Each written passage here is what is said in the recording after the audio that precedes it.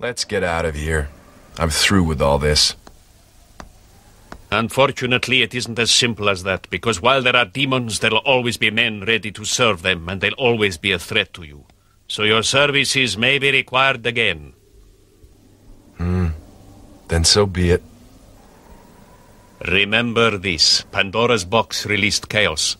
The gods saw the despair her actions caused, so they released one last item with the others, so mankind could bear to go on. The gift of hope. Till next time.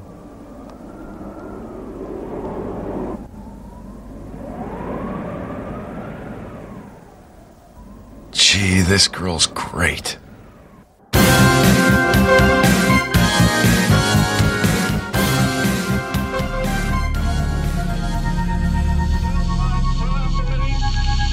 That the only thing we have to fear is fear itself. No. Be afraid. Be very afraid. There's nothing to fear except God. Whatever that means to you. Do I look like someone who cares what God thinks? I will fear no evil, for thou art with me. Why do I say this? Because we got Holy Ghost power! You're listening to a podcast exploring faith and fear, what scares us and what saves us. This is The Fear of God.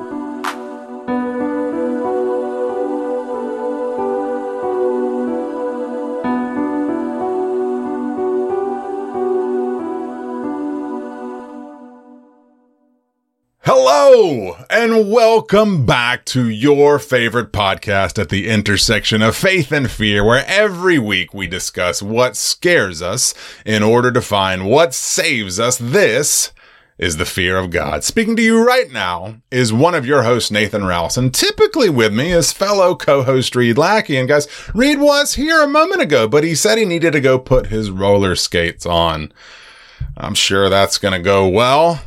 In the meantime, allow me to welcome you listeners back into our current series, voted on by our patrons. Join them, and you too can vote on what we are covering this year. This particular series has been featuring animated fare not fit for Saturday mornings. That's right. Welcome to Scare Tunes, a series highlighting animated material of a horror nature.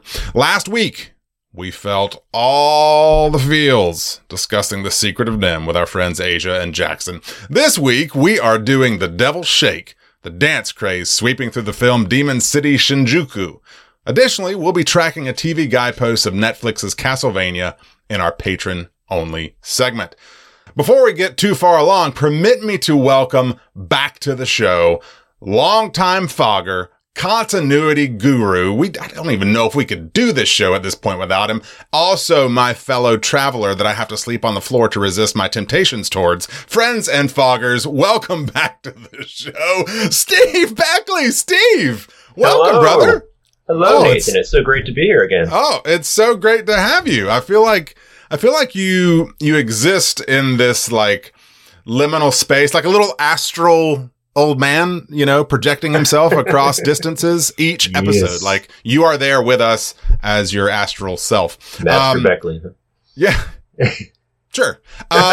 Master Beckley, go find your dad's sword in the basement while I remind listeners, lest they have forgotten that here at the Fear of God, we explore.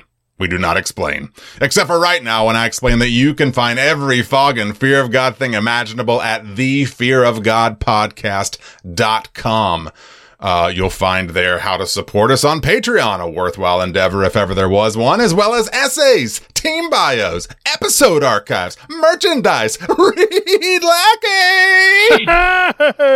Hey, brother. How are you? I'm good. Steve's here. Hey, Reed. Steve. It's good to see you, man. Great to see Been a you, minute. too. Thanks for skating on back. I love it. I mean, yeah, that was a little character joke, if I'm honest. I caught it. Yeah, you did. I thought they were Heelys myself. Riri. So we Yes. got some stuff to get to. Beckley's here. He's going to hang out for a minute. Oh, I'm so excited. But we got some business to talk about. Okay. One of which is there's a Quarterly King on the horizon. Oh, in like 2 weeks, actually. Oh, Lord. Catch up. We are going to be discussing Firestarter on our next Quarterly King. You can now, as of this recording, watch the Peacock, right? Not Paramount. Peacock. Peacock. I get those mixed up in my head sometimes. Proud as a peacock, baby. You can watch the newest Firestarter, starring Mr. Zac Efron. I can't talk today. On Peacock. You can also watch the original Drew Barrymore one on your streaming service of choice. Peacock too.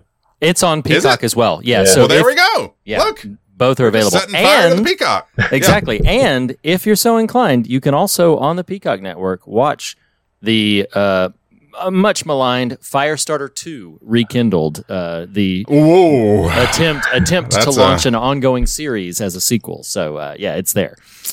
It's there for the take. Well, I don't think I'm going to do that one. But nonetheless, Firestarter new, Firestarter old, Firestarter book. Go for it. We didn't start the fire. Reed, I want to throw one out, and that is to let listeners know there are a couple of, we're trying to get back in the swing of things, exercise some discipline. There's some afterthoughts essays on the website as of right now.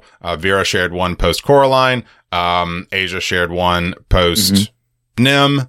Dave Courtney, as always, though not literally afterthoughts, is always offering his holding court that are around there. So please visit the website, check out what your foggers are offering there. What else you got, Reed? Business? Yes, indeed. No, honestly, I don't have any additional business except for the ever-present. Actually, I take that back.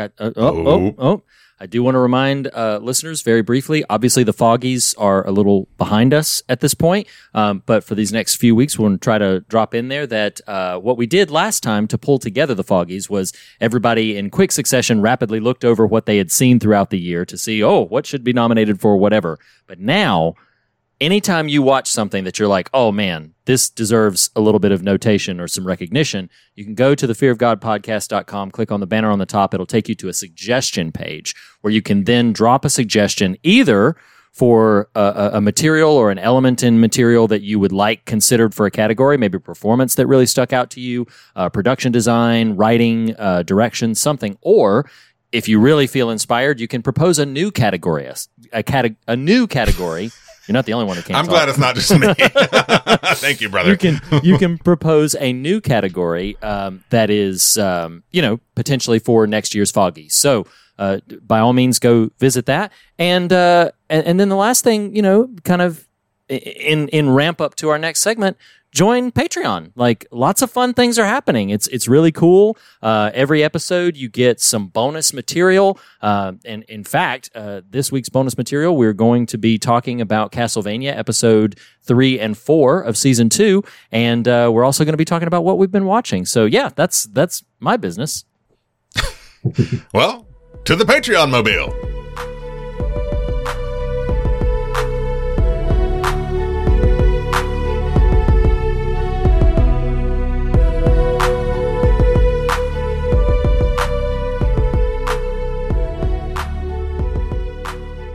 So about this movie, few times in the history of the fear of God did I more mean what I just said about this movie. Let me find my notes here. So we are what, Reed? I just want to say, me. Always interrupting me. Wow. So no, I just want to say, and this, I have other thoughts on this, but I just want to say, I was really excited to see this because what I loved about this, and this we'll get into in a little bit about like what this film is and how we came to cover it and everything. But it is rare in the run of the show, and I think will continue to be rare, where something will strike the radar as a point of conversation that I have like no intersection for, and I was just like, wow, this is kind of a niche corner of the world. Yeah, like just a niche corner of the world that I was like, oh yeah, I don't know what this is. I'm intrigued. I didn't quite know, and then I'll get into this a little bit later, but kind of cracked open a door that I'm interested in sort of walking down the path a little bit further of. But that's just, I just wanted to say I'm excited for this. I was glad for this. I know it's a bit offbeat and it's a bit out of the realm of what we would normally cover in terms of notoriety or popularity or whatever. But I really was excited to get to talk about this. So wanted to thank you, Steve, and that's what I wanted to open with. And I apologize that I interrupted you, Nathan. You had a whole spiel to. No, I have no spiel. I was just gonna, banter for a moment, and then, I don't know what, maybe pivot to you, and it's kind of how it goes sometimes when I just don't know what else to say. So, Reed, what are you feeling? No. So, Scare Tunes, this series we're in right now that was voted on by the patrons, and Beckley himself, our illustrious guest and friend, offered this film. And as Reed mentioned, it was very much off the radar. A lot of what we have been covering is pretty standard fare that most of us were familiar with, the Coralines, the NIMS and whatnot. And so, Steve, I'm curious from you, don't jump into, bigger ideas or themes per se, but one, are you trying to bow up on us?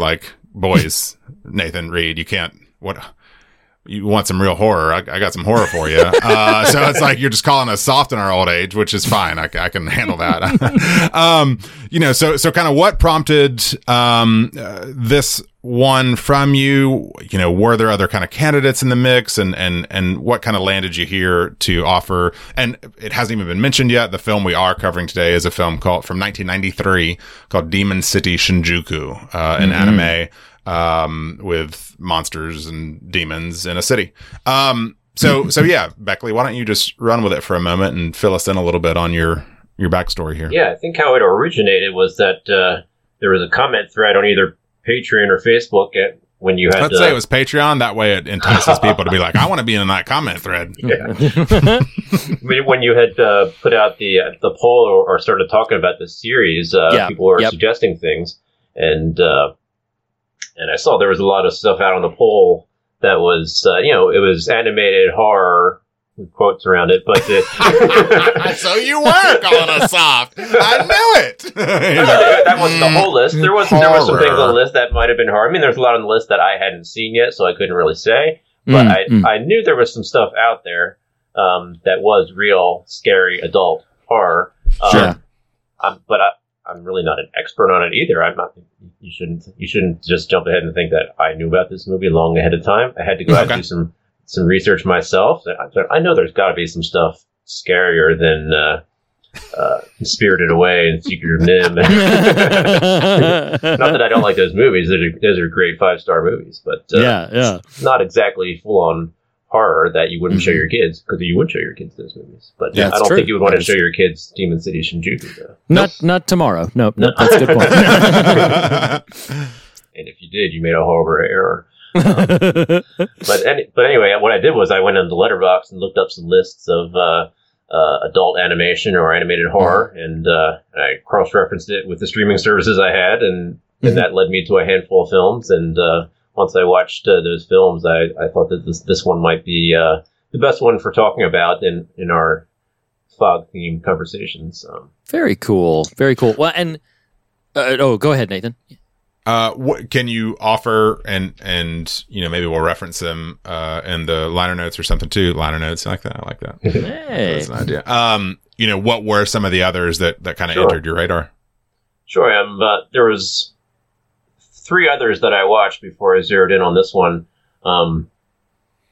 One's The Spine of Night, which is on Shudder now, and it's really recent. It's just from last year, and that one is. It's like a medieval times kind of movie, maybe in the vein of Castlevania, although much more R-rated.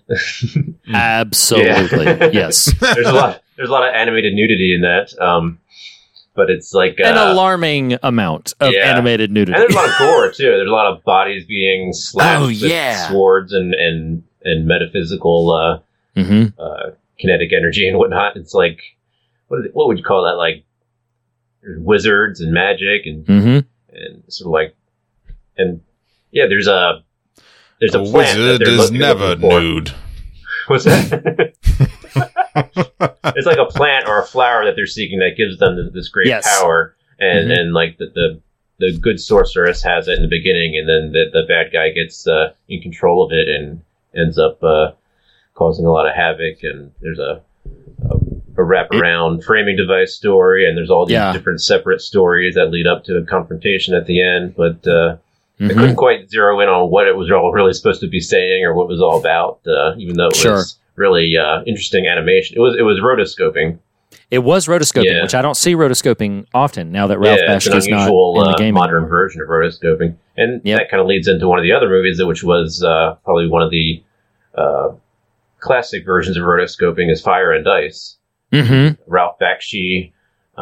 There's another, was it Frank Franzetti?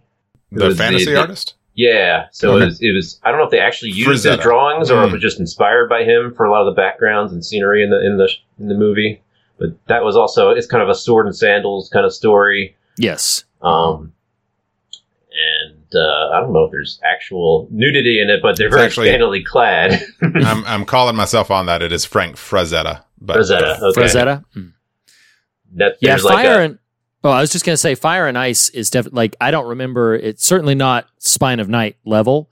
Yeah. But yeah, like Ralph Bakshi did love to have his characters clad in like almost nothing in his in his more original intellectual properties like Fire and Ice. It was like this gladiator to kind of hero in the movie, and then there's a princess that gets abducted and then lost and befriends the gladiator type guy. I guess if it was live action, it'd probably Arnold Schwarzenegger playing the main role, right? Probably, likely. Yeah, and like that one lady is wearing little more than like postage stamps. That's right. Like it's just But there's the henchmen of the ice world, or they call them subhumans, and they're chasing around in gangs trying to re-abduct the woman. And there's a witch and her son or whoever they come into. Yeah, so it's like the fire world, which is the good world, and then the ice world is like a big glacier that's heading towards the fire, the warm world. And that's why they call it Fire and Ice. It's because the good and evil are going to clash eventually. And there's a prince and his mother who are the kind of like the emperor of the ice world. And since it's rotoscoping, it's interesting movements and fights. And there's like pterodactyl type creatures that the good guys ride into the glacier near the end of the movie, and that's pretty interesting. But still, kind of like Spine of Night, it was hard to zero in on what could be the big themes we could talk about here on that. Right. Even there's a lot of cool action. It's probably just a simple hero's journey, but not much complicated beyond that. And then the third movie I watched is from 2008, and it's called Idiots and Angels. Oh, yes. It has been a long time since I've seen that. You did see it, though? Yeah. Mm-hmm. That's from Bill Plimpton. I think he does a lot of the drawing or the artistry on his own, but there's other credits in the movie, but he does a lot of the stuff on his own, I understand. But it looks like it's really, you'd almost call it crude sketching type drawing in comparison to a lot of the other big budget animation, but it appears like it might be low budget. And this movie actually has no dialogue in it. It has a lot of like grunt sounds and there are some voices, but it's not words. And it's about a man who's kind of a mean person. And you see him going about his day. You don't see him go to an office or anything, but you just see him go to a bar. And you see him as he drives his car and goes to a bar and interacts with the people in the bar, and he's being mean and gruff to people most of the time during the beginning of the movie. And then one day he wakes up and he has these little wings on his back. It looks like angels' wings. Probably why they call it Idiots and Angels. And then he cuts them off, and then the next day they just grew back bigger, and he eventually has full-on angel wings. And he tries to like bind them to himself because he doesn't want them. But when he just lets them fly, he flies around, and the wings actually make him do good deeds and good things. But eventually people want to either get his wings or use him for their own monetary gain. Yeah. And it goes on from there. But that was interesting, but it's I don't know, just because of the animation, it just seems kind of... And it does have it seems like it has a happy ending, but I couldn't quite... I don't want to ruin the ending for you, but it was a little hard to interpret what it was actually trying to say. If the guy that does the animation, Bill Plimpton, I think he was actually the writer of it too. Yeah, I think that's right. I don't know if he was really trying to say anything, or if he just took the general concept and fleshed it out from there, no matter where it would go. Right. It's an interesting watch, though. So it's interesting. I do want to, I didn't really plan on this, but I do want to just mention, and I mean, super brief in passing. I want to mention like 3 other things that were kind of in consideration, but similar to kind of what you're talking about is they either didn't fit quite well for like conversation. They're fascinating films, but they didn't quite fit the realm for like conversation. One that I would mention would be a film that I believe is a French film called Fears of the Dark. The S in Fears has like parentheses around it. It's a sequence of like vignettes, and it's all dealing with phobias and fears. So it's really unnerving, really creepy, but again, they're all just sort of disjointed vignettes, just dealing with phobia in general. Another film that I adore, I love this film. It's an anthology animated film called Extraordinary Tales. Little bit of a lukewarm title, obviously, but Extraordinary Tales is a series of animated Edgar Allan Poe stories. And they are disjointed by the nature of the fact that it's an anthology. It's just several different Edgar Allan Poe animated stories, but really great. And especially if you love the work of Poe, highly recommend that. It's called Extraordinary Tales. It's available on an alarming number of platforms, like for free to watch, like if you just can tolerate some ad breaks every once in a while, and it's really, really good. And then the other one that I'll mention is a little bit more recent. I think it's a Chilean film called The Wolf House, and stop motion animation, very unnerving, very unsettling, difficult to articulate the precise narrative of what it is. But there's some really, all of that to say, there's some really fascinating things out there in the world of animation. A lot of them not even necessarily dealing with direct narratives, but experiences of visual images and sequences of just, extrapolated thoughts and moods and feelings that I think are really, really fascinating. It's a wide, wide world. I've seen the trailer for The Wolf House, and it is on my list, but I've heard people say it's hard to really get what it was trying to say out of that, grab a theme from it.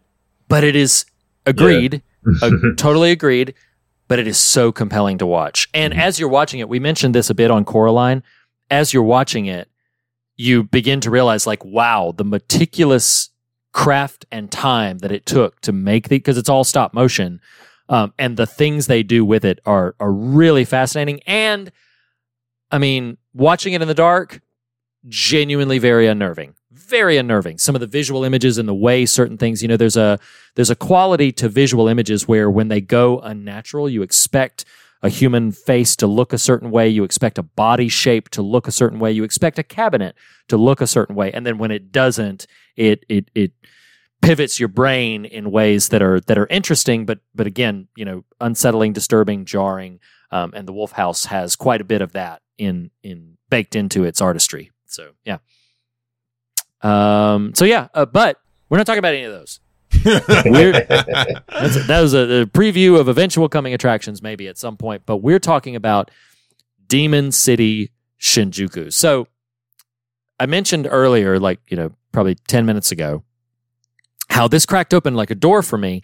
I had never heard of this before you mentioned this film. I guess direct to video, what we call direct to video, in Japan was called OVA, or original video animation. Yes.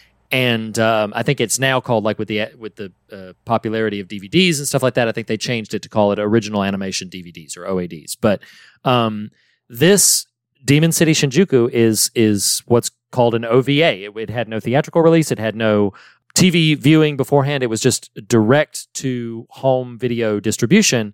And when I pulled this up and the first, I didn't read anything about it before seeing it. I just found it on Amazon Prime, queued it up, and started it. And man, the first 5 minutes, I was literally like, am I watching Ninja Gaiden right now? Like, is this a cutscene for a Sega Genesis? Like, it really had those vibes. And I actually don't mean that as a criticism. I mean that as a compliment. I was sitting there, I was like, wow, this this feels like I'm, like watching a cutscene from a Sega Genesis game or something like that. The animation is a little higher class than that because of the bit rate, but it was just like it had that vibe, it had that sensibility, that feel, and pretty fun for me. We'll get into some more of the details as we go along, but it was pretty fun for me. Nathan, what was your overlay with this? Had this even hit your radar before? No, but I feel like I mentioned this on a recent episode, but strangely, so when I was in high school, I took 3 years of Japanese, but despite that, and ironically, I actually did not really dive into the anime scene, really. I'm familiar with some of those early / mid 90s touch points. I did see, as already referenced, Akira, and but I mean, it's been years and years. And it is interesting seeing some of the seeds of what are in this more manifest and something like that. But it's funny. I was just thinking about this now. I wonder if it was just, my comics intake as a high schooler, because there's a couple of comic artists of the mid 90s, specifically two guys come to mind, Humberto Ramos and Joe Madureira, who were heavily influenced by anime style. That Joe Madureira was a signature X-Men artist for a number of years. Ramos did a bunch of stuff. I can't quite remember precisely how I started on his material, but nonetheless, heavily influenced by this stylistically. And so, it wasn't, it wasn't that I had zero sort of anime background or experience, but it's just been a long time since I willed myself into that world. And so, kind of like you read that opening sort of fight sequence, it's big, it's bombastic, it's histrionic. There's a dude jumping around with two limbs because they, the ones that he's missing got cut off in the fight. It's just like, we are in the thick of it rather quick. So no, didn't have much familiarity. Do either of you know, is this the only of this? Did this spawn sequels? This is the only movie, but of the origin material, it started as a novel. That's right. Then there was like a comic book, a manga, but there were sequels to the manga. Okay. Oh, okay. Yeah. I was looking it up on Wikipedia and on Amazon, where you can actually buy the original and the sequels. There's Demon Palace Babylon is a direct sequel, written 6 years later. 1988 is when the movie came out, and the original novel was 6 years before that. Why did I think it was 93? I don't know. Kayoya, the main character, Sayaka, and Mephisto all return. Okay. Demon City Hunter is a series of 17 manga released in Japan that follows the same characters, really, after the events of the movie. And then there's Demon City Blues, a set of 5 novels that are based in Demon City universe. It has Mephisto reappearing, but with a new hero. Demon City Blues feels like just like a jazz version. It's like it's a private investigator specializing in missing persons. That almost sounds like Eddie Murphy movie, The Golden Child. I was actually going to say it reminds me of like a CW series or something like a Demon City Blues. The DCPD. But the loose premise of this is these two kind of nemesis at the front end that I was referring to just a moment ago in this pitched battle. One is, somebody else take the baton, because how do you explain this? So he opens up a portal in what is to become the titular demon city to all these demons to come forth that are going to imbue him with power. But basically there's like a year time frame that gets established. Well, 10 years, I think, right? 10 years. Yeah. 10 years? No. It's a decade. That guy is Rebbe Ra. He's the villain. Right. And he's made a deal with the demon world. He wants to release the demons so that there could be hell on earth, really. And his main opponent is Genichiro Ezayoi, and he's the guy he's battling in the first scene, and that's the hero's father. For the rest of the movie, the hero is Kayoya, his son, and so the father is battling Rebbe Ra in the prologue scene, and he ends up losing. And so 10 years, he has to wait 10 years because that's the deal that Rebbe Ra made. In 10 years, the demon world will come to Earth. And until then, there was an earthquake, so that's like part of the city of Tokyo became. That's the Devil's Shake. Yeah. The Devil's Shake. The new dance. It's only part of Tokyo became hell on earth. And then, but for some reason, the rest of the world became like world peace. Like there's peace on the rest of the world. Largely thanks to President Kazumi, who just absolutely like brought about, I guess, peace and bliss everywhere. Yeah, even peace in the Middle East. Exactly. They literally call out that like the Arab population and the Jewish population have called a truce, and they have made their peace thanks to the work of President Kazumi in this. And this was 88. This was like that was what was crazy about this is that was like, wow, that feels like it would be a pretty recent overlay or a recent consideration of something. But no, I was like, wow, this was 1988 that they included that in Jews and the Arabs have been at it for a long time. Reed. Sounds like it. It was interesting to me, like, what's funny about it is I couldn't, there were a couple of things that just sort of didn't mix well together. Can we maybe do a little quibbles and bits? We haven't done that segment in like for a while. So here we go on quibbles and bits. Okay. No need for the theme song. People know the segment. Okay. So quibbles and bits. I kept going back and forth between things that I found energizing and I would even dare say loved about this film and elements that I found really practically laughable. Some of which might not even be the movie's fault. So, point number one, thing I loved, the animation style. I already mentioned that it was like great, kind of reminded me of like watching a video game. I mean that in the utmost compliment. I loved the vibe, the feel of what I was watching. That was something I don't think I mentioned earlier, but like it cracked open a door of like, well, I guess there's a lot of these OVAs out there that have kind of comparable style and many of them are available just on the internet to watch either on Amazon Prime or something like that. There was one called like Wicked City that looked kind of interesting. And there's a couple of others that I'm like, just for fun, I might check out a few of these and see what their flavor is that was kind of enjoyable. And you juxtapose how energized and how fun I found the animation itself, the visual animation, with the American overdub that I was like, this is like embarrassing in some cases. Like in some cases, it sounded like I could hear the room tone when they clicked in and out of the overlay with the overdub. I was like, it was just weird. Like the accents didn't quite jive. It was really jarring for me. Well, the most egregious offender there is going to be old waitress girl. That was intense. The server. Oh my gosh. She's got like the deepest country, but fake country. It's like deepest deep south, fake deep south accent. Yeah, a lot of the supporting characters had accents from somewhere. Yeah, yeah. Jibby had some sort of. He's supposed to be like Latino or Mexican. Yeah. Maybe. And I don't know. The princess was British. Supposed to be British. Yeah, that was weird. That was a weird choice. It was just, it was very strange. The American overdub choices were really, really strange. I imagine if I had heard this in the original Japanese with some subtitles, it might have been more fluid, a little bit more consistent. It was just, I have no idea why they made the choices they did when they overdubbed this. But I couldn't. The Studio Ghibli dubs they always do are with professional actors, and they're very good usually. Yeah, yes, so this is not that. This is something more amateur. It seems like, or they just didn't make the good choices for who to cast and how to direct them. Yeah, absolutely. I did watch the trailer, which had the Japanese original, and it sounded pretty professional, at least in the trailer. Wow. See, that's the thing. Maybe it was more boring, but more professional.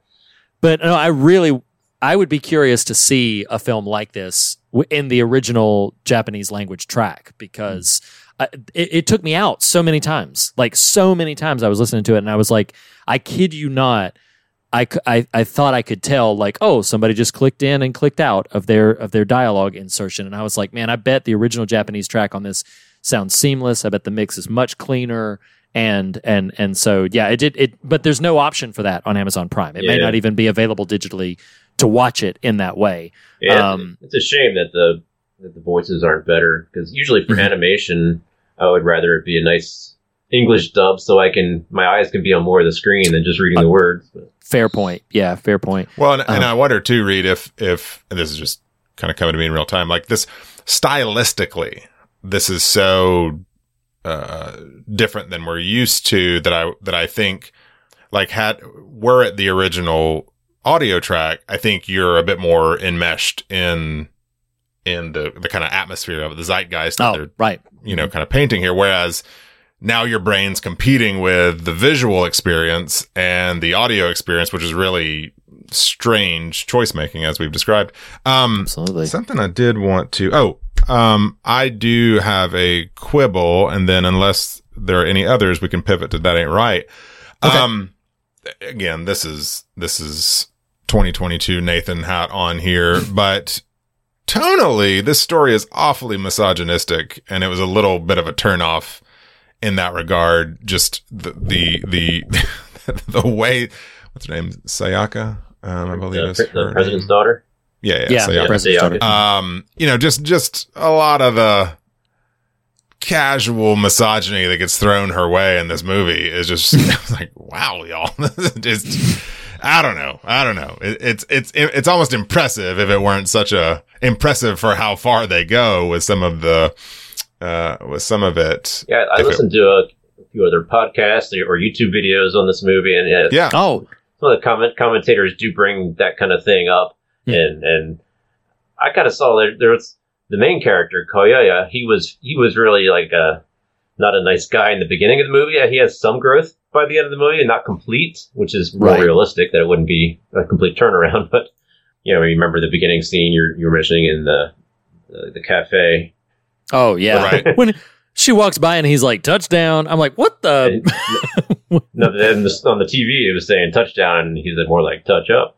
Right? Oh my god, yes, yes, and just threw that out there. And then like we referenced it in a bit earlier where he was like. Yeah. When he's sleeping in the same bed with her, and he's like, "I better sleep on the floor. I'm going to lose control." I'm like, "This, whoa! What in the world?" I mean, isn't there a part where he literally says, "I think it's scripted. I'm just a regular guy. You're just a dumb girl." Like this is. Oh yes, exactly. This dude's the worst. I guess he knows himself enough that he shouldn't sleep in the same bed with her if he's going to lose control. Sure. Fair. Sure. I like that glass half full approach, Beckley. That's what I like about you. But it didn't mean they had to write that in the movie like that, though. No, it's true. Yeah, That's true. Exactly. Yeah. Right. Let me get that from subtext or something. But enough of quibbles. Let's talk about a few things that categorically would not just be called wrong, but ain't right.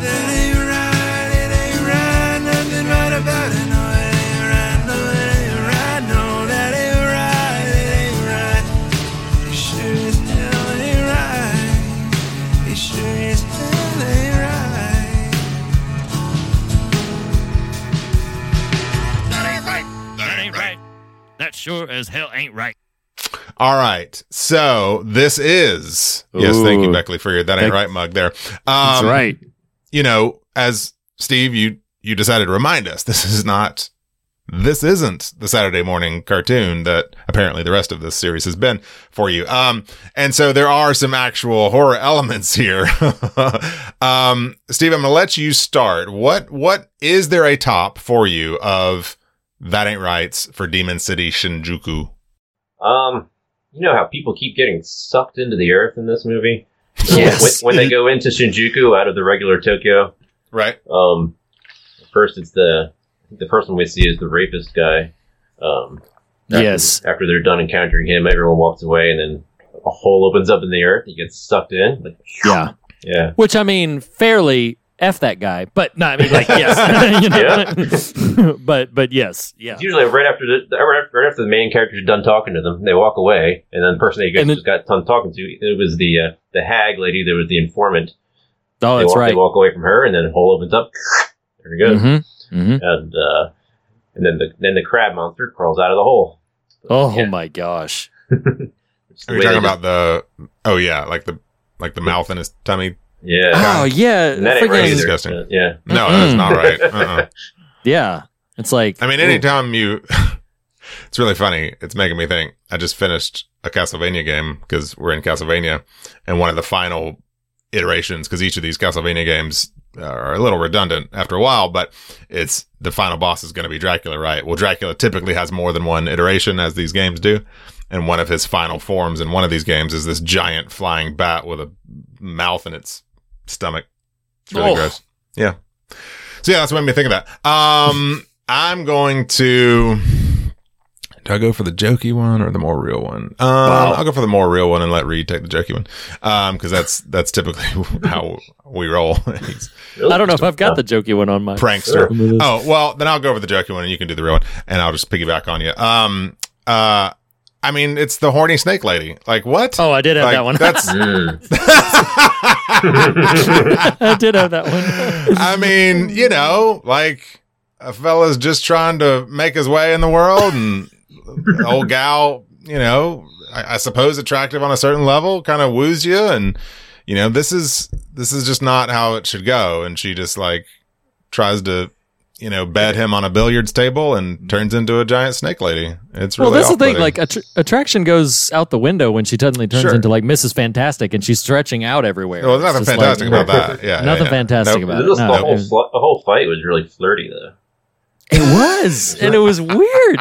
It was just, I was sitting there, I was like, that's why she's the horny snake lady. Yeah. I'm like, I don't understand what's happening here. And Mephisto is like unenthused. He's just, Did I? Okay, like, I need to raise my hand. Did I miss something? Like, I know from, you know, Western culture, Mephisto is an analog for a devil character. Mm-hmm. Mm-hmm. Did I miss something? Did they state the who or what this character is? They named him, but I don't remember his like origin or anything. Is it just a guy, just a person?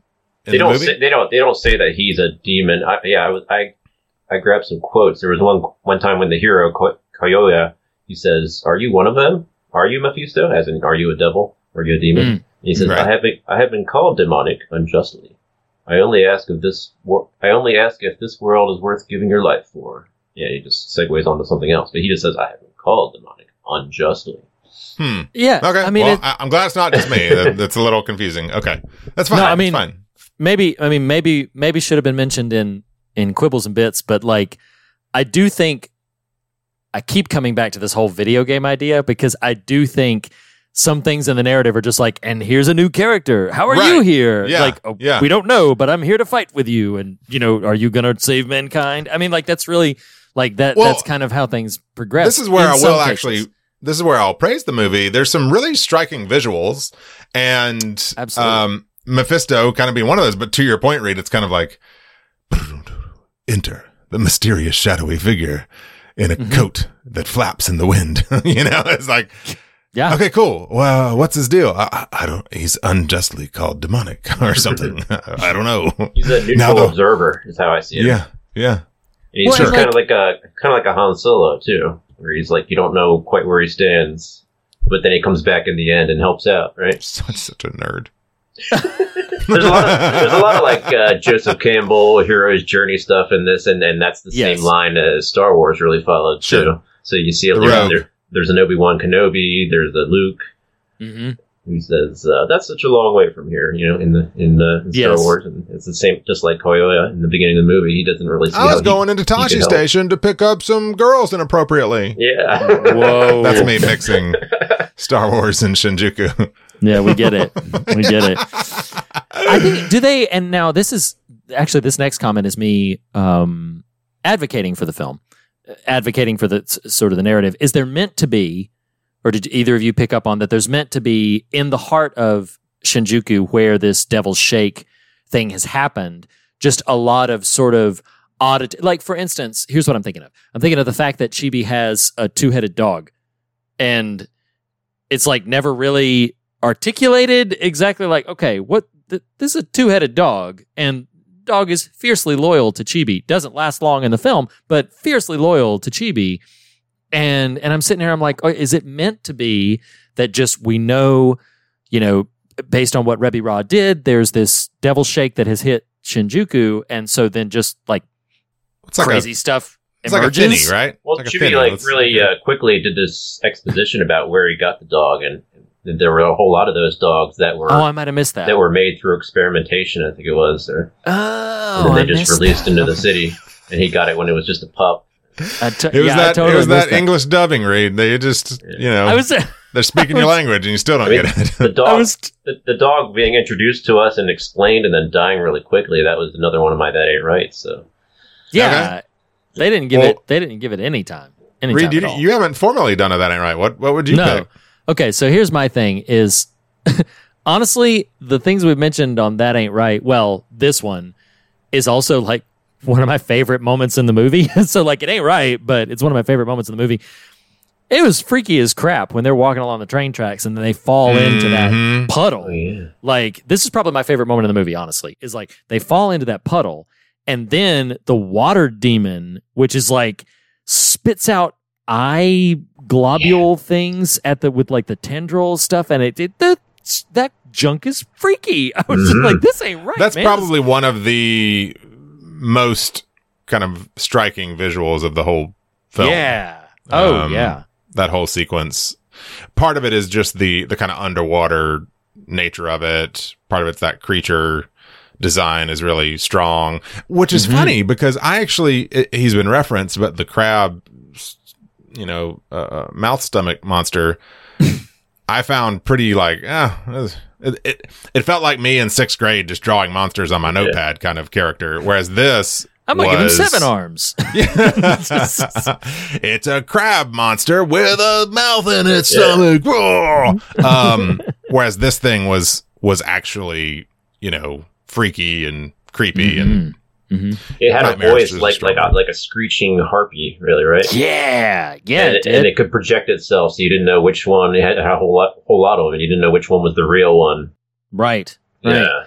And everything, the color palette is all red in that. Yeah. Like it's striking reds when they go under there, which again, it aids the arresting nature of the moment. So it was just, that was, so that creature ain't right. Like, holy crap. No, I don't want to go. But, with an asterisk that also might be my favorite scene in the whole film. I was really enthused. And it had another power with its projection. It had gotten a hold of Chibi, the little guy, as he was sleeping, and then it actually wasn't Chibi; it was a projection of him that it lured them into the puddle.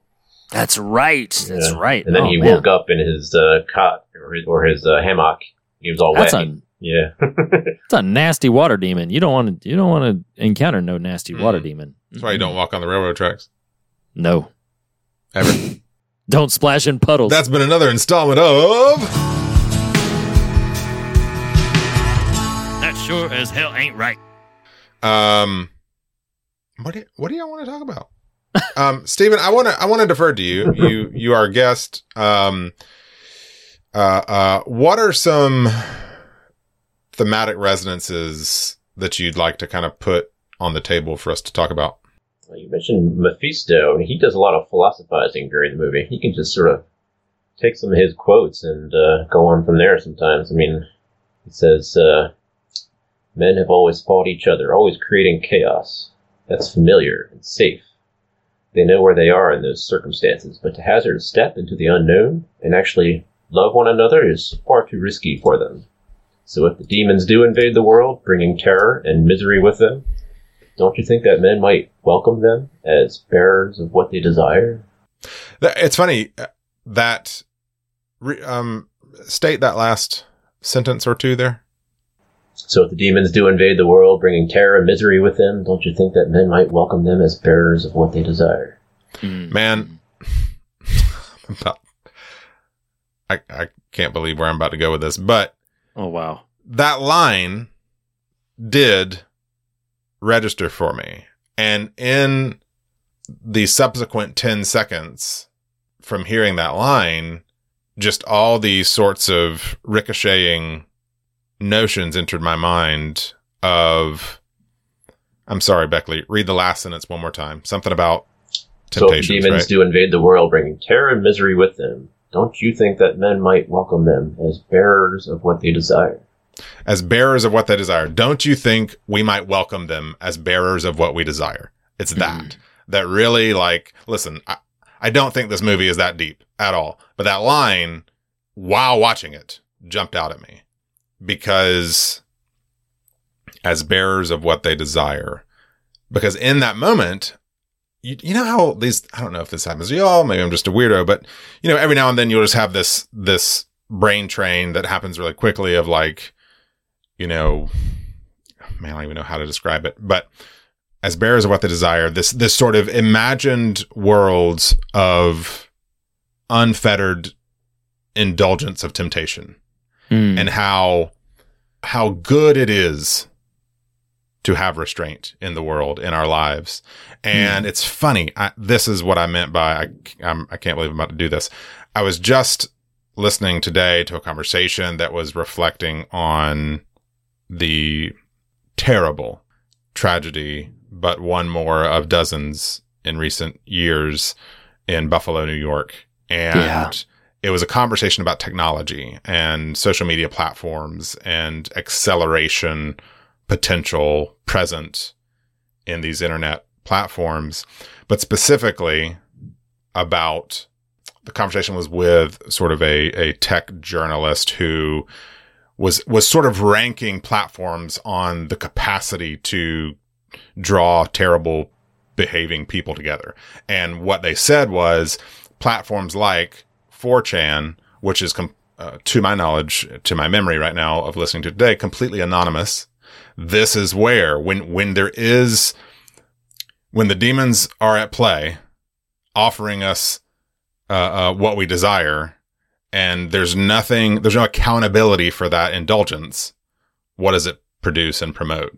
And so that line, which again, I'm failing to remember because I'm just responding to the feeling I had in hearing it, really spoke to me of this notion of the scary nature, the fear it struck in my heart in the 10 seconds as I was thinking it. Like, it's bad to get all of the things we kind of crave and want, and what that produces in the world when that is indulged. Anyway, I know that's like super stream of consciousness and random perhaps, but I'm tracking with what you're talking about in the in the ways in which we will often, we've railed against this kind of idea, and forgive me if the way that I'm expressing it is a bit too simplistic to what you were scratching at. But I think we will, with alarming consistency, welcome, I'm just going to say it using the language of the film, we'll welcome demons into our lives if they bring us what we have longed for.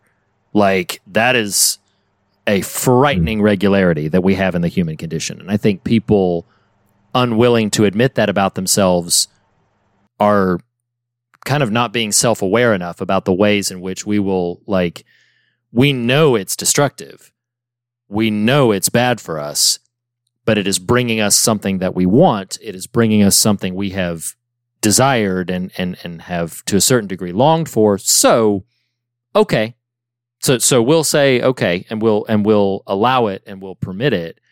And I think that is something that I get challenged by in my own life. About, you talk about indulgences and the ways that I will, this is going to feel like a hard pivot, but when I won't necessarily describe too many of the details because maybe it's not important and it might rabbit trail us when I don't intend to. My son's at an age right now where I begin to notice certain things, and he's old enough that I have this weird experience where I start to say, like, okay, here is a thing that is in his life or an aspect of his personality or a habit or something that he has. And he's old enough now, and maybe this is a bit narcissistic of me, but he's old enough now that I begin to question how I contributed to the development of that habit. Mm-hmm. And I'll think about things. I'll use, again, I'm trying actively not to rabbit trail us, but I'll use some easy things like habits like if his attention span is not what I know it was in his earlier years, I wonder, well, does he get too much screen time? If his, certain proclivities towards anxiety or something, I'm like, okay, well, have we not been protective enough in this, that, or the other? And so you begin to overlay, and I'll come back to indulgences in a second.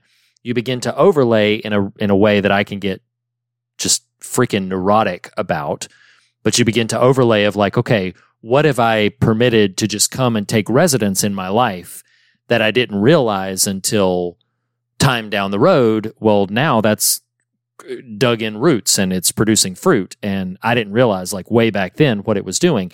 And that's what it's a little disjointed from Mephisto's exact quote and what you were scratching at there, but I question myself about what do I let in, because at the moment it brings relief, or it brings comfort, or it brings a certain sense of numbness to the occasion, or actual pleasure.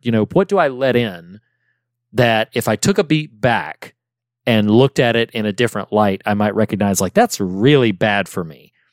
But I indulge it, and perhaps indulge it too frequently and for too long a period of time because of what it brings to me in the moment. And so that challenges me quite a bit. I don't know if it's precisely what you're saying. If I can nuance that real quick, and then I want Beckley, our guest, to say a few words. Sure. But only a few, Steve. Sure. What's funny, Reed, is when you said the things I let in that I know will harm me, or I don't remember exactly, but you used oneself as the subject, right? The things I permit that will harm me. But I think what's fascinating is often the using the film's language, the demons we permit to roam, we permit knowing they will harm others, but in exchange for our own pleasure or gratitude or whatever, not gratitude, gratification. And so, not to inadvertently, kind of, feed your own anxiety about the story you share, but that idea is kind of haunting. Like, what are the areas we've, in our own self-interest, unleashed demons on others in pursuit of our self-interest? That, yeah, I mean, like Rebbe Ra in the film, like, that we know is maybe we will never see its effect, but we know the effect is harmful to others.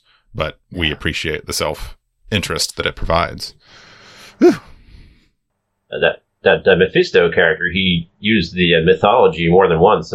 He related the Pandora's box mythology. Oh, yes. Yeah, and that's where I guess you're not letting things in, but the demon world was letting things out through what was enclosed in this box. But the final thing was hope, right? Yeah, yeah. Pandora's box is one of my favorite stories, and it was funny to hear it referenced in this.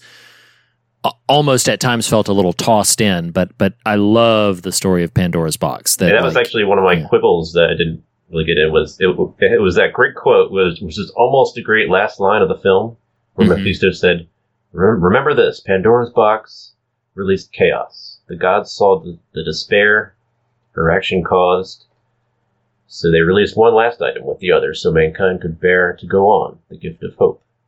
Till next time." But then Koyoa says, "Gee, this girl's great." I know, yeah. It was, he had to just toss it in, like, oh, okay. The moment. Oh, yeah, no joke. I don't know how much I'll talk about this, but I do want to mention just one thing in passing, because it stood out to me. It was one of the only things that stood out to me as like, oh, this is interesting. At first, I thought it was kind of dumb.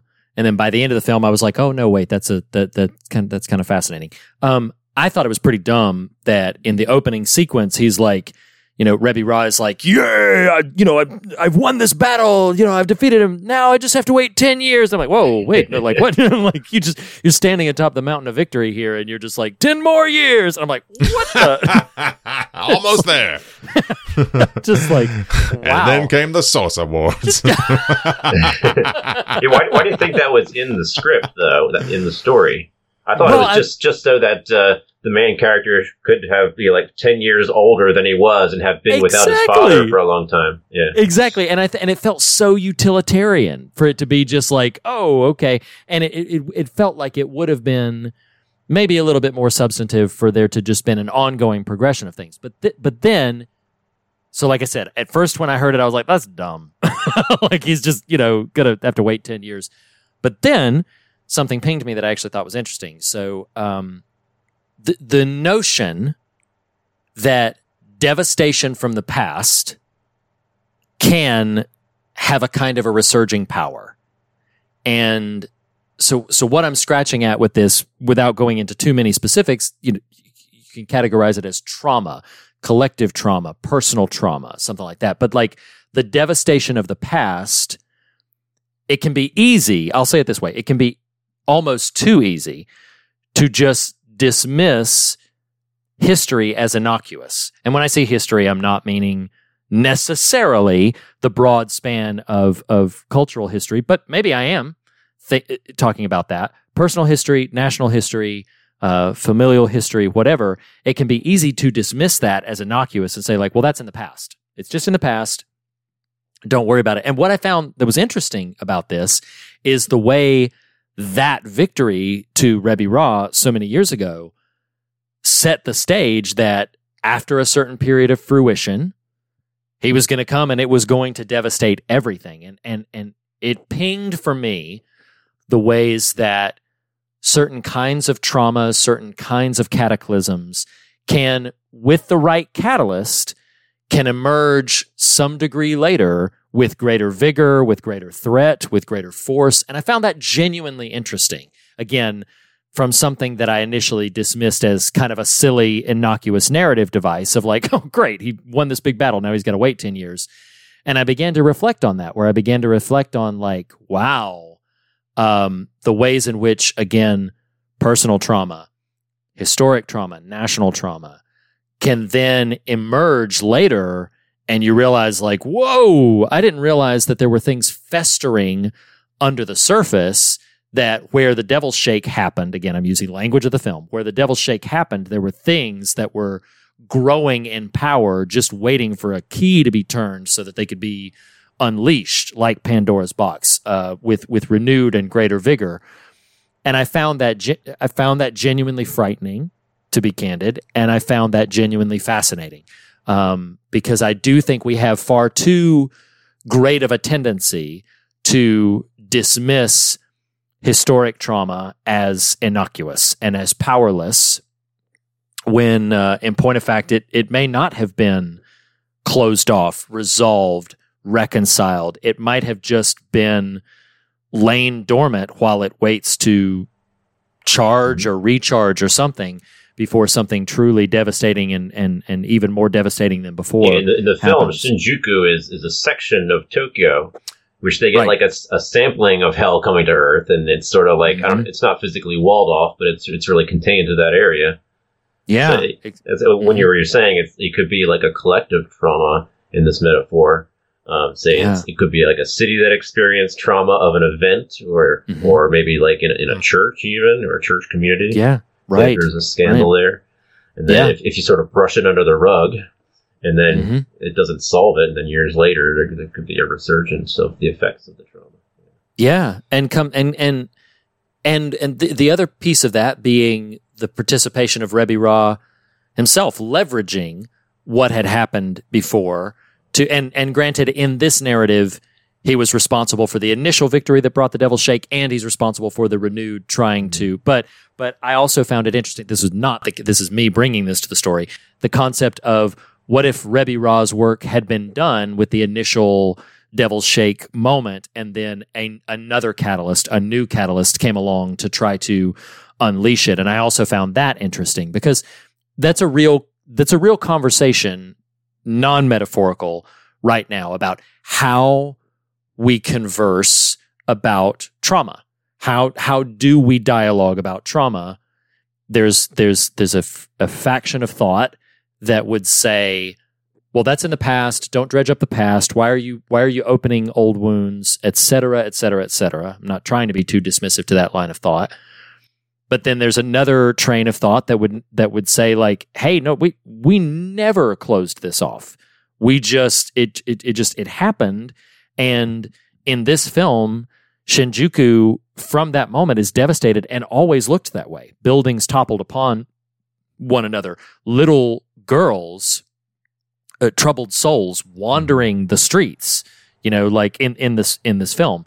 And I think a lot of times there can be the effort to try to ignore what has already happened as it's already happened. It's just in the past. And if I can interject, I'm sorry. Sure. Or to normalize. To normalize it, yes. There's ignoring and there's normalizing it. And absolutely. And either are problematic. And in my life, right, couldn't agree more. And in my life at 40, I am continually surprised, disarmed, disturbed by the ways in which the right combination of triggers, I'm using the word trigger in that literal like catalyst sort of sense, the right combination of triggers said by the right people at the right moment of vulnerability can send me in a tailspin. I consider myself to be a reasonably healthy individual, self-aware. I try to be well put together, but regardless of like whatever machinations I've put in place to try to progress my own health, the ways in which, again, the right combination at the right moment of vulnerability can just send me pivoting and with alarming rapidity can send me just kind of spiraling inside my own thoughts. And so that's what, again, one genuine thing that this film, which admittedly has, a kind of a thin narrative, but made me think about is the ways in which it can just like, well, that happened in the past, but no, it's growing in power, and if the right catalyst comes along to try to magnify that power, it will take a true force of will and healing and collective effort to be able to subdue it. Steve, anything else to add before we kind of wind things down? It can be about that or something new. What did you think about the power of chi? At the end of the movie, or I think actually at the beginning of the movie, the father had put his chi, which is like his essence, the embodiment of his whole essence or life, right, talents and power and skills. Before he died, he put it all into his wooden sword, and it fell into the chasm. And then at the end of the movie, the hero Koyoya, he found it almost by accident, really. I mean, a lot of people point out that that's sort of like a weak story point, that it just happens by chance, and then he comes and just slashes Revi Ra with one strike of the sword and beats him. But when you hear what sort of the exposition from like the disembodied voice of his father, and also the Master Ray at the end, the dialogue was the disembodied spirit of his father says, "Believe the power, but do not think yourself its master. It is greater than you. Be content to serve it. It is the power, the control, the chi of the universe in which all things are born. You must learn to understand that all." He says, "Thanks, Dad." before his dad spoke, he said, "All the power of my father is mine." And you could interpret that as sort of a Christian standpoint of the Father being the Lord God. All the power of God is his, and what his Father says is to trust in the power of God, but don't think yourself God's master. You can't just pray and ask God and expect him to give you whatever you want. It's greater than you, and it's not understandable by you, but it is the greatest power ever. You don't have control of it, but it is, you might describe it as the chi of the universe. Well, and so I'm actually really grateful you brought that up, and I know we're kind of winding to a close on this conversation, but it is helpful. I say this in utmost sincerity. This is what I felt and heard while you're talking about this. I identified that trauma, cataclysm happened and festered. It is profoundly helpful, and I forget it far too often, to recognize that it is not only wickedness and evil that plants in the ground and grows, that legacies of goodwill, legacies of self-sacrifice, legacies of giving of self over, that also has a power that passes down through generations, and when grasped upon and built upon and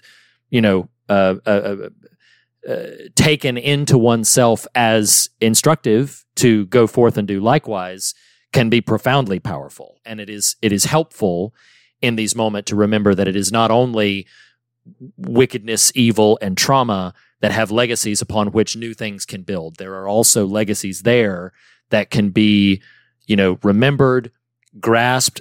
They may feel like, especially amidst the devil's shake, they may feel like they've fallen into a chasm and they're buried under a massive amount of rubble, but they are there. And when we come upon them, we would do ourselves and those around us a great service to build upon those same legacies. I'll share this, get out of the esoteric and get a little personal for a second. There was a phrase that my father used to say And I'm going to ask co-hosts and I'm going to ask listeners not to read too much overlay into the substance of, well, it doesn't work that way or whatever. There was something that my father used to say that has stuck with me when he talked about his own conversion experience. And when he talked about his own conversion experience, the phrase that he would say is, he said, "The Lord heard the multitude of prayers my grandmother prayed for me." And that is how he would phrase it. He said, "The Lord heard the multitude of prayers my grandmother prayed for me." And that phrasing has stuck with me. And I'm not about to get into a theological dissertation. There's a profound quickening in my heart, in my spirit, when I recognize, like, all this that we're talking about, that it is not only wickedness that has legacies which can plant roots into the ground and can bear fruit. To poorly quote Gandalf, because I don't have the quote in front of me. Perhaps, Nathan, you'll be able to quote it more effectively. But he said, it is not only evil that is working its way through the world, Frodo. Again, I'm poorly quoting him, but it is not only the will of evil that is doing work. There are other forces at work besides the will of evil. And that is important to remember, particularly in times like these, which are so tumultuous and so combative and so divisive. It, I think, is dreadfully of the essence to remember that there are other legacies of goodness and invention and self-sacrifice and goodwill and giving of self for others and a multitude of other very, very profoundly beautiful legacies that still exist. They were not like the president in this film. They were not wrapped up in vines and threatened and cast aside. They may be a bit buried under the rubble of everything that we see and feel, but they are there. And when we unearth them, they have remarkable power to dispel the wickedness, to dispel the darkness, to continue their good work in us and through us out into the world. So I didn't mean to wax so poetic, but that's something that I'm really appreciative of being reminded of, even in a film so perhaps video gamey as Demon City Shinjuku. So yeah, that was. No, I attend a Sunday school class at my church, and at a recent class, the subject of miracles was brought up, and the teacher asked the class collectively, "Do you believe in miracles?" And I guess everybody individually as well. And we all said whether we do or not. Yeah. And I think most of us said either we do believe in miracles or we believe in the hope of miracles, something to that effect. Or if we haven't experienced them, we hope that they're true. It sort of corresponds to this movie in that at that climactic scene, there was a voiceover from the Master Ray, the guru, who said, "It's a miracle. He found the sword." Yeah. Before that moment, there was he really didn't have much hope. He thought there was a glimmer of hope, but because Koyoa didn't really have much skill in the level that his father did, he didn't think there was much hope that he could actually beat Rebbe Ra. But then the miracle occurred, and he did. Wow. So if you believe in miracles, they can occur. So have hope. He even said at one time, he said, "All we can do now is pray." He said that in the movie. That's right. That's right.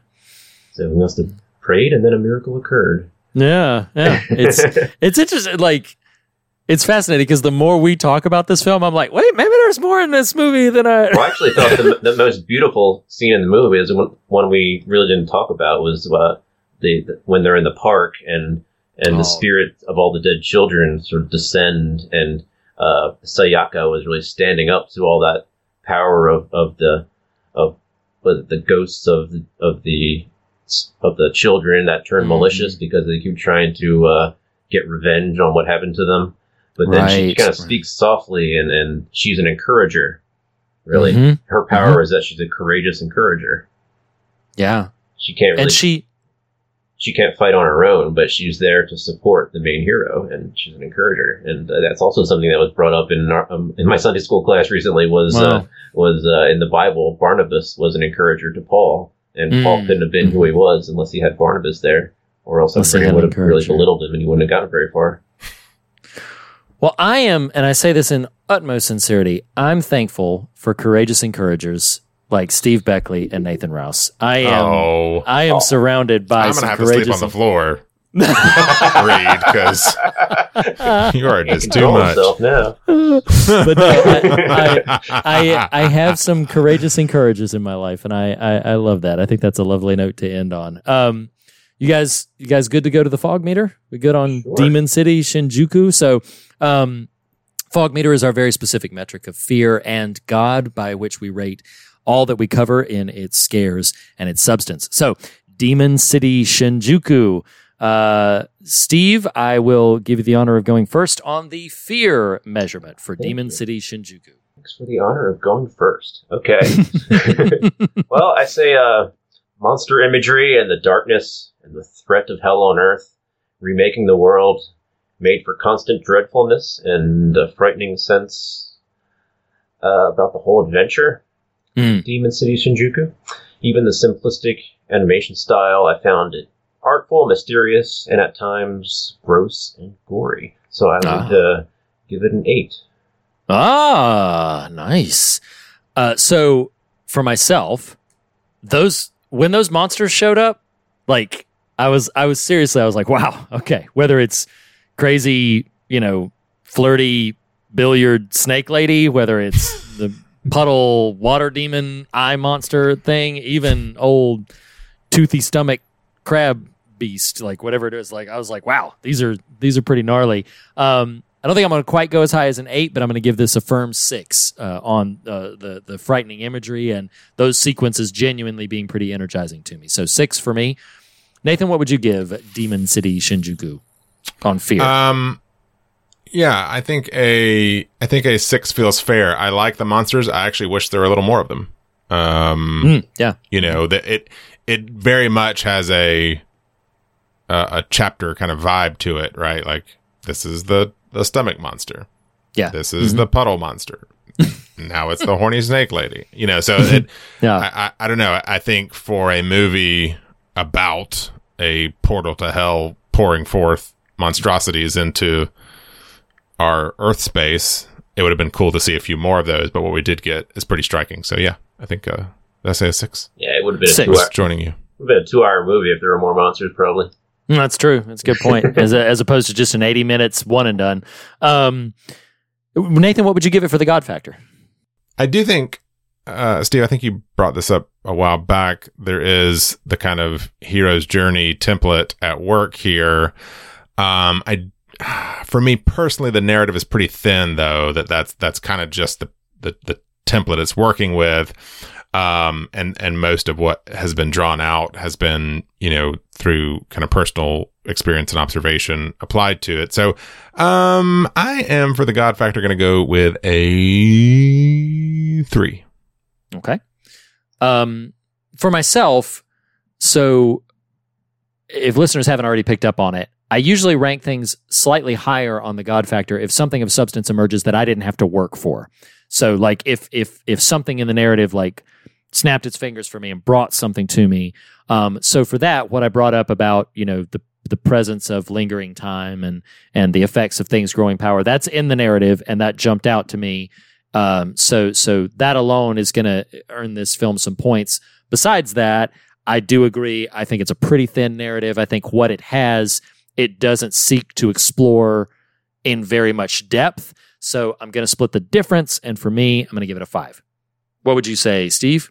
I think I'm more generous than you guys, but I'm being true to how I... You usually are. Yeah. I think Reed usually is, but... No, that's true. When I look over like his letterbox scores for things. But, I'm very generous to films. Quite ungenerous. I took a few points off just because it seemed like a formulaic story arc and lightly drawn characters, which kind of take me out of it sometimes. But there were times, as I mentioned a lot when we were talking about the theme of poignant dialogue that really drew me in and made me want to stop and appreciate the film at certain times.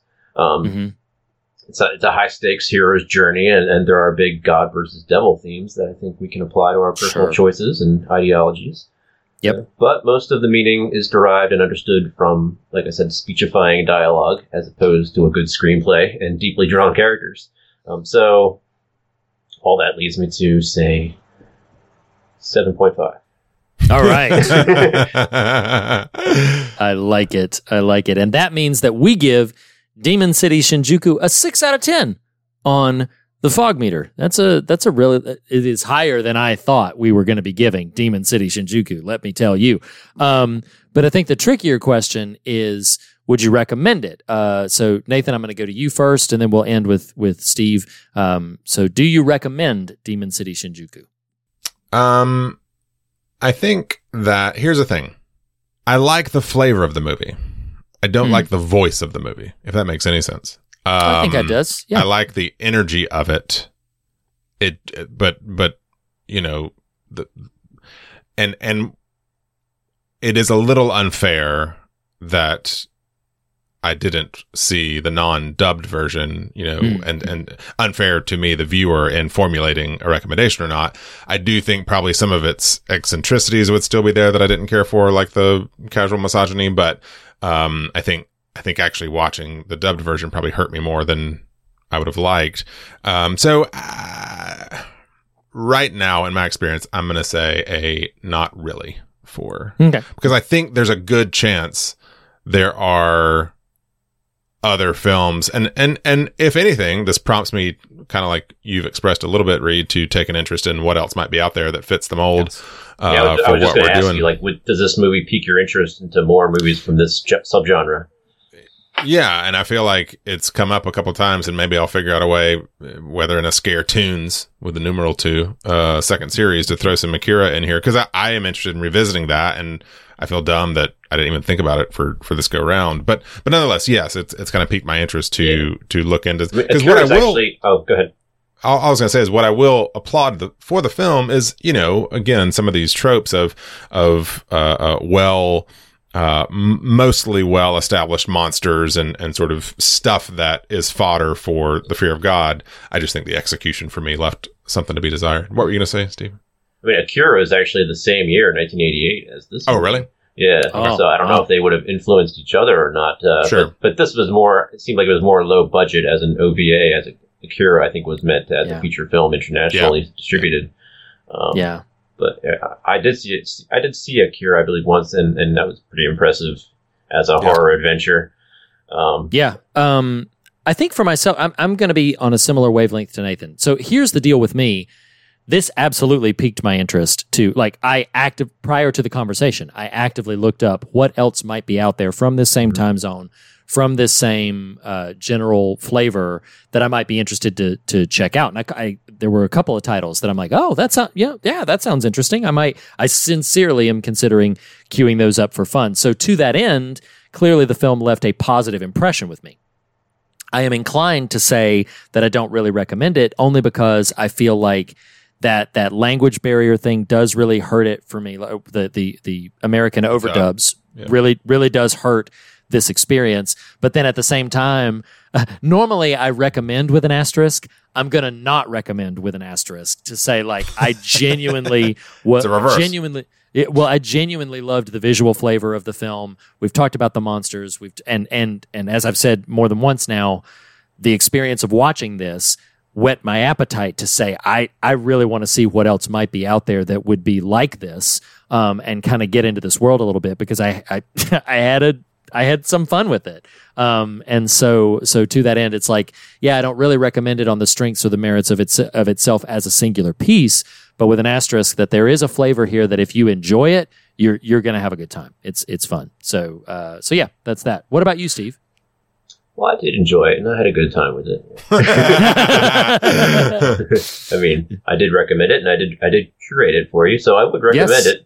It is short, so that's something. It is, even if you don't like it, you're not giving up too much time. I wholeheartedly agree. It's a simple hero's journey tale, and it's got some cool monsters. Maybe not enough, Nathan, but you may find some interesting commentary on like humanity and spiritual warfare. It's very of its time of 1988 and its culture, Japan, and its subgenre of OVAs. So you got to take that with you going into it and realize it may have had some bad English dubbing choices. But so if you take that all with you as you go in, so you might get you might expand your horizons. it definitely piqued my interest to checking out some more as they come available to me, or to seek out some physical copies so I can select a different dubbing.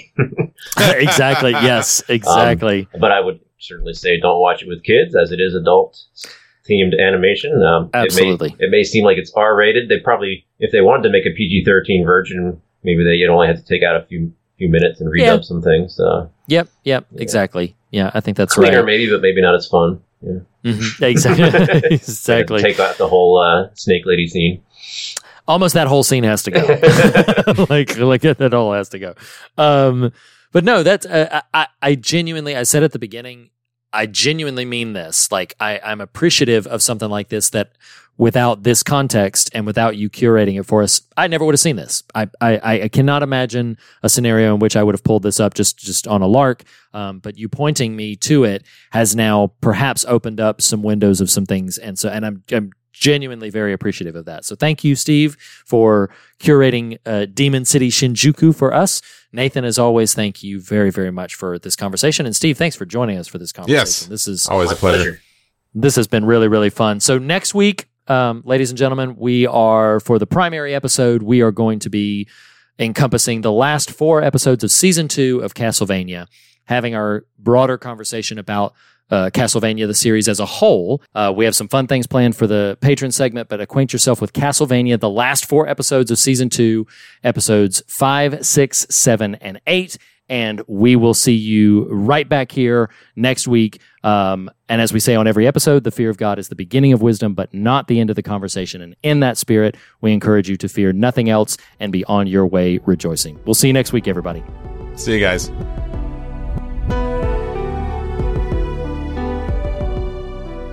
The fear of God is the beginning of wisdom, but not the end of the conversation, and you can continue the conversation in a variety of ways. Start by visiting thefearofgodpodcast.com for links to our social media and episode archive, essays, merchandise, and more. If you love what we do, consider becoming a patron by visiting patreon.com/thefearofgodpodcast, where you will unlock exclusive bonus episodes, extended standard episodes, online events, and so much more. Special thanks to Jacob Hunt of TracerMatula.com for our artwork. Our assortment of talented musicians, Andrew Nelson, the Island Family, and Jackson Harper for our varied show tunes. And to Lee Wright and Reed Lackey for our theme music.